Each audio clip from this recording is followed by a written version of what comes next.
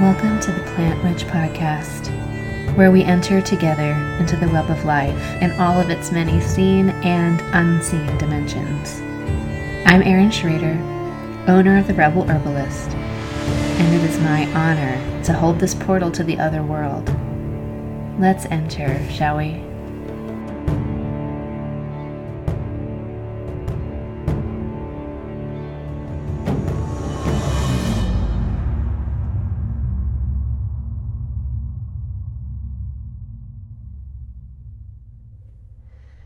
Hello, everyone. I am back after a week break. I received an incredibly generous gift from my brother and his wife. They invited my family to join them in a vacation to Disney World in Florida, a place I've never been, and probably would not have been able to go without their generosity. And it was a truly immersive healing experience for the inner child in me. It was really clear after just the first 2 days there that I was actually on pilgrimage to the sort of epicenter of the mythos of my childhood. The characters all around me were characters that I went to for comfort and inspiration when I was very young. And that young part of me was so present and so active during that whole experience in Disney World. I also became aware of sort of a meta story that seems to be woven through the Disney mythos. And that became clear to me when we watched the show Phantasmic at the end of our day at Magic Kingdom. And that meta story is woven throughout all of the stories that Disney presents to us, which is that we have the power of choice,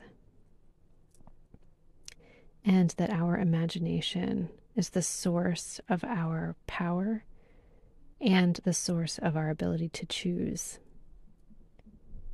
Our imagination can guide us towards empowerment, creativity, flourishing in community, or it can drive us to isolation, paranoia, anger, sabotage, and that we have a choice how we will use that faculty. I've seen in my own life so many times how my mind will start to make stories about events that are happening in my life, and how, depending on how well-resourced I am at the time, if I'm physically well, if I'm feeling healthy in my body, if the astrological weather is calm, I tend to have stories that are more generous, more balanced, more optimistic. And times when I'm not well-resourced, when I'm tired or sick, or I've spent a lot of time alone with my own thoughts, I tend to go more easily into places of pessimism and victimization. There was a clear message through the Disney meta story as well that a safeguard against the negative use of imagination is community. That when we work together for the common good of all, we are more likely to believe in and apply ourselves to a positive story. One of the formative stories of my young life, and probably my favorite Disney story, is Beauty and the Beast. In the Disney telling of this old French story, we encounter this cursed being who was found wanting, who was found to not have compassion in his heart, and so he was punished into beastly form and set on a clock You have this much time to find compassion, to find true love, or you'll be a beast forever. I really related to this story as a child, and I understood how hard it can be to find love and compassion and vulnerability when we're in so much pain, when we're poorly resourced. This is a story that stayed with me all of my life, and I feel it has really tempered my own expectations and deepened my compassion. I do not wear rose-colored glasses about Disney or any other empire. There are so many times that Disney has gotten it wrong, that they've been complicit in appropriation, in the destruction of ecological systems, in abuse of people.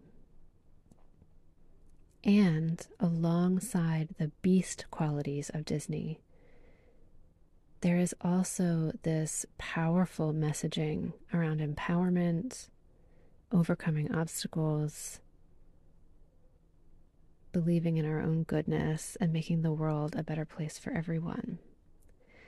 And I hold them both together, as I do most places in my life. We are currently in a climate where we are hugely tempted to give ourselves to moral superiority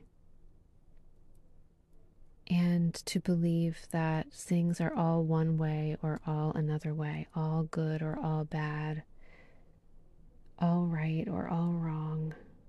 And I don't think that's ever true. Just as Disney is complicit in violence against indigenous people and the land, it is also foundational in our own mythos of liberation, just like my own ancestors who were complicit in the displacement and eradication of Native people in the United States, and also created a safe life for me, their descendant. There is too much gray in the world to ever think that we can know for sure which side of a line that we can put someone on or something on or ourselves. We can know an act is immoral or wrong, but a heart, a human, a creature,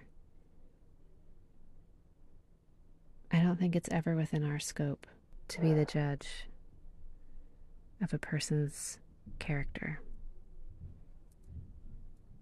Or even something as nuanced and evolving as a company like Disney. I've been told by many people that my ambiguity and my unwillingness to categorize people makes me complicit with the enemy, whatever the enemy du jour might be. I've been told that this willingness to wade in the gray areas makes me weak and dangerous.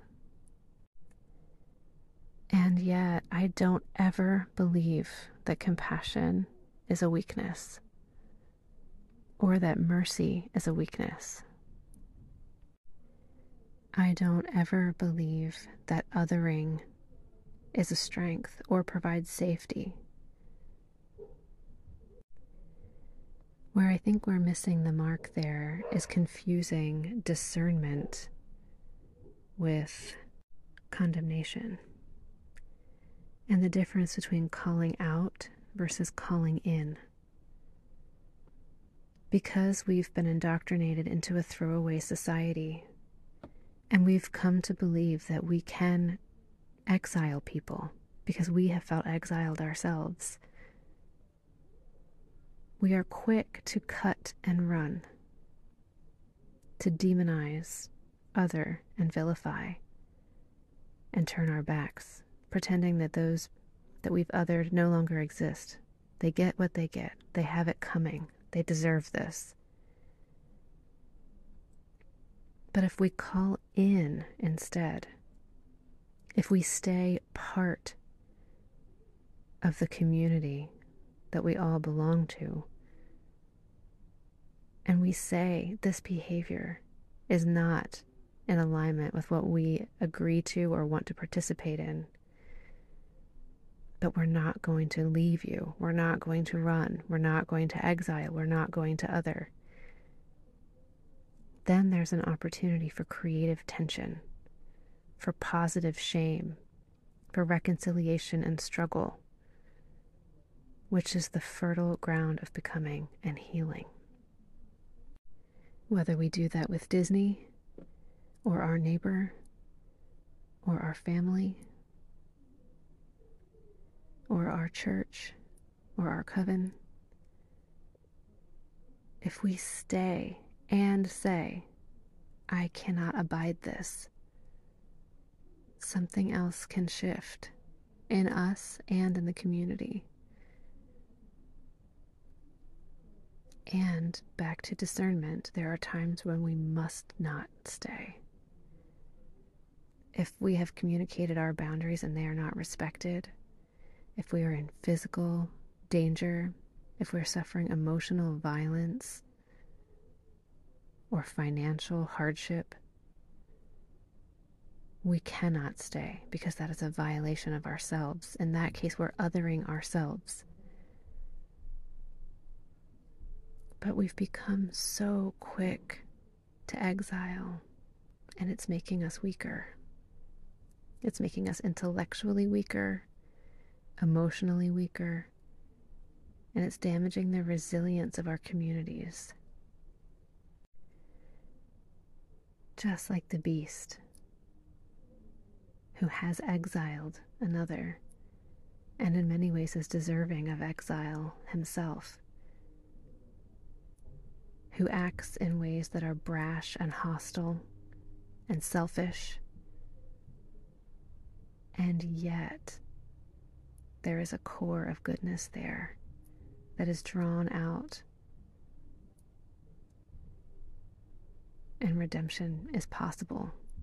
It may not be for us to do that work for whatever community or relationship we find struggle in. It may be that we need to walk away, but we are stronger together. And learning to stay in the tension of opposition and challenge and call out the behavior while calling in the person, the human, is what will lay the groundwork for another way of being. Today, Pluto ingresses into Aquarius for the first time since the 1780s. It will retrograde back into Capricorn before it fully settles into Aquarius in 2024. But we're starting to get a taste of what the next phase of our evolution will ask of us. And it is this. It will ask us to find common ground, to build something new together out of our common interests, our common desires, our flawed humanity. It will ask us to leave behind our tribalism and our desire to destroy what is other, to embrace the weird, freaky, flawed, diverse mess of humanity, and to look out for one another even when we don't agree with each other. I heard that message loud and clear at Disney. My inner child felt the hunger for that kind of safety, being a child who was terribly bullied and who was exiled and who felt like a beast in many ways.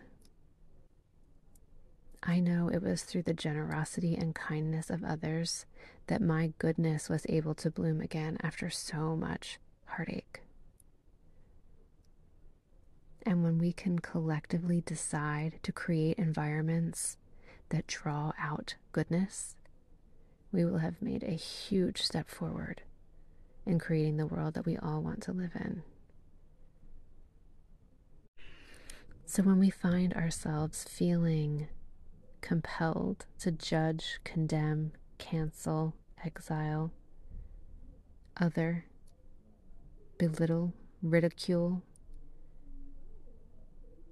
I hope that we have the stories, the mythology, whether that's from Disney stories in our childhood, Greek mythology, the church that you belong to, wherever you find the fabric of meaning. I hope that you have a story there that warns you about the outcome of that kind of thinking. What happens to us when we start to sever ties all around us because we find everywhere we look, there's something to hold in contempt. Everywhere we look, we find people aren't measuring up. They disappoint us at every turn. I hope you have a story that warns of the outcome of that kind of behavior that you can refer to for teaching and wisdom and to help you discern. In the story of Beauty and the Beast, we not only have the consequences of the beast's behavior, but we have Gaston, the hyper masculine trophy hunter, out for himself, wanting to destroy in other what he doesn't understand. And we see how that turns out for him. And then we have the animistic hostages of the castle who've become animate objects ensouled with human souls, who have stuck together and cared for each other in the worst circumstances, and they've become resilient, wise, loving, compassionate, humble. In our world today, the people who've been living on the margins, those who have been systematically oppressed, exiled, othered, demonized, like the animistic tenants, residents of the castle, they have become wise survivors. They know how to navigate the challenges of this world, and we would be wise to sit at their feet. Those who do not identify with the dominant cultural power structure and who've been trodden on by that structure, they will be the teachers of tomorrow. They are our wise elders. They will lead us away from the world that we're leaving behind and will usher in a new world, which is being born today, now, with every breath and every action we take. Those who have been demonized and exiled know the price of that. The revolution is here, and it is a revolution of love and belonging and inclusion. And the Gastons of the world are terrified. And because they're terrified, they're dangerous. So let's join together. Let's call out that behavior when we see it in those we love, and call in the members of our community who are acting out of fear, and to those in power who would endanger the innocent, who would hurt people. May we hold them accountable for their actions, while also holding ourselves accountable for creating systems that empowered them in the first place. This is the fruit of mutual belonging and the realization of our connectedness. Nothing happens in isolation. Everything belongs to all of us.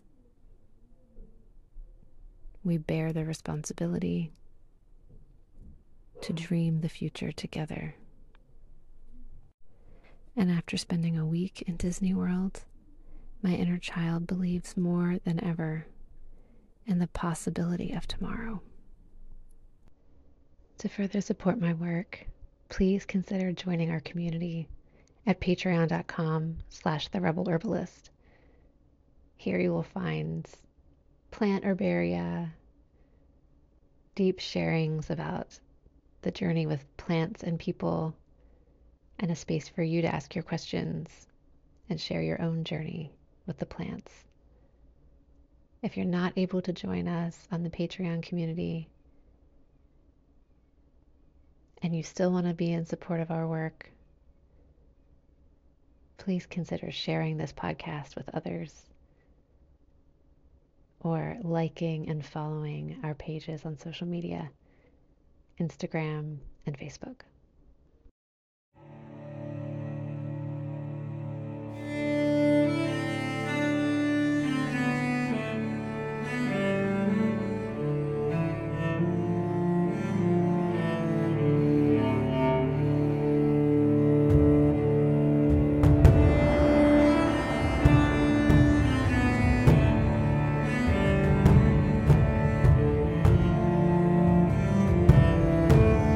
Thank you for joining me for the Plant Witch podcast. I'm your host, Erin Schrader. I'm an herbalist, a mother, a holistic nurse, and a practitioner of the ancient ways. You can connect with me between episodes at therebelherbalist.com or on Instagram and Facebook, The Rebel Herbalist. Thank you for joining me, and it's time to come back to life.